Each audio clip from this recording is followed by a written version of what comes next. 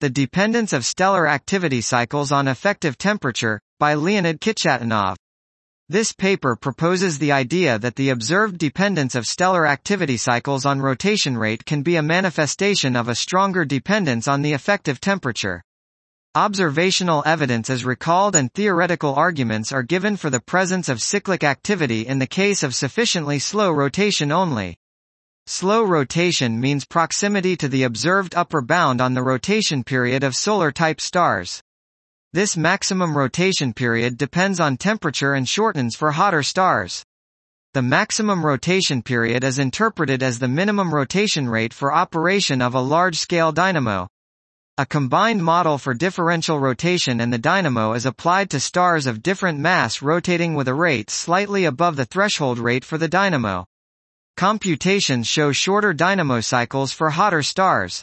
As the hotter stars rotate faster, the computed cycles are also shorter for faster rotation. The observed smaller upper bound for rotation period of hotter stars can be explained by the larger threshold amplitude of the alpha effect for onset of their dynamos. A larger alpha demands faster rotation. The amplitude of the cycling magnetic energy in the computations is proportional to the difference between the rotation period and its upper bound for the dynamo. Stars with moderately different rotation rates can differ significantly in supercriticality of their dynamos and therefore in their magnetic activity, as observed.